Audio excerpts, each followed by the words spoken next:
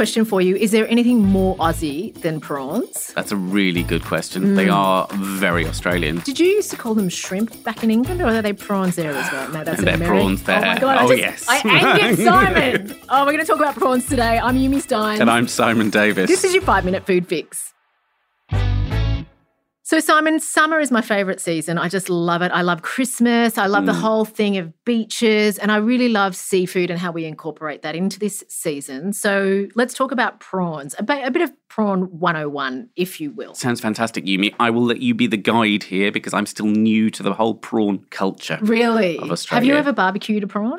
Look, I have. I know it's not a very Australian thing to actually throw a prawn on the barbecue. Yeah. But I have done it. And how did it go? Oh, they went really well. They're good, right? They're really good. It's really good. Okay, so for a long time I was a real believer in buying prawns pre-cooked. Yes. So I used to work in a bit of seafood handling. One of my summer jobs was in Rock Lobster in South Australia. And my job was pickling octopus and also boiling the lobsters to be sold to the public. You got all the best jobs. It was pretty good because to test if the lobsters were done, we'd break a leg off and eat it. And it was like the freshest, yummiest, still warm thing.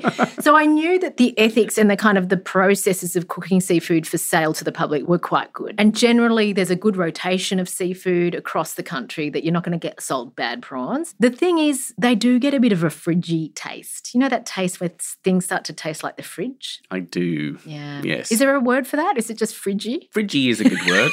Frigid, slightly different word.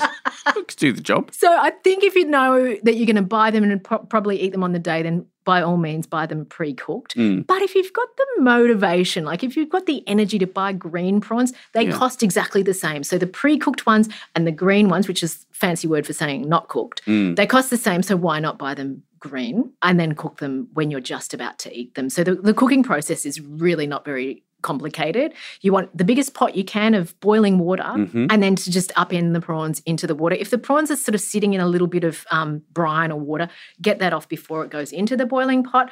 And then it's roughly 3 minutes. 3 minutes. Yeah. But, you know, as the chef, you get to pull one out and taste it and see if it's okay. Perfect. Yes. No one will even know that you've nibbled a prawn. Snuck one Unlike in. the lobster leg. I was wondering about that. Anyway. I wondered as well. I was like, I have now mutilated this poor lobster. Am I allowed to sell it? But that's actually what we did. Only to one. There'd be a batch of 20 in this big vat of boiling water.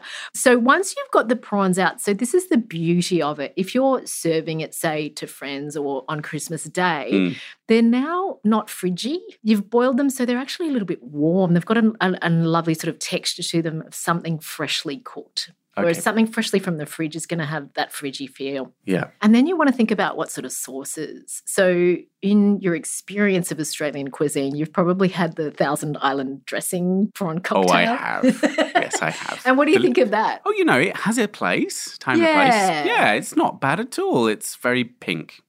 Yeah. If you want to make your own Thousand Island dressing or prawn cocktail sauce, it's generally a mixture of mayonnaise and tomato sauce, right? Maybe a bit of Tabasco and maybe some tomato paste as well, which is what gives it that pink hue. And there is something delightfully sort of trash bag about it. It's sugary. It sort of dominates the flavour of the prawns. Like, is there a prawn in my mouth or is it just pink mayonnaise? Deliciousness. And if your prawns are really good, is there anything wrong with just a light squeeze of lemon over that delicious thing? That sounds perfect to me. Oh, doesn't it? And then maybe something you could go for the sort of Asian dipping sauce, light soy, a light bit of vinegar, perhaps some lime, fresh chili. Do you want some ginger in there? And then kind of allow those flavours to balance themselves out so that when you peel that prawn and dip it in there, the prawn still has a chance to express its flavour.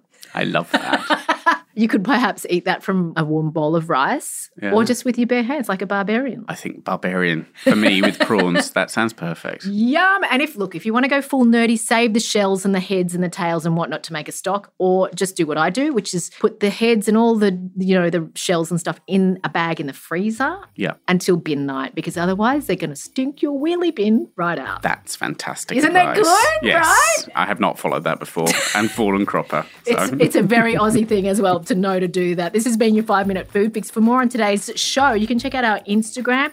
And please, if you're listening to this from one of those podcast apps, can you leave a review, because it makes us look super, super awesome and professional. And we do like that. See you soon.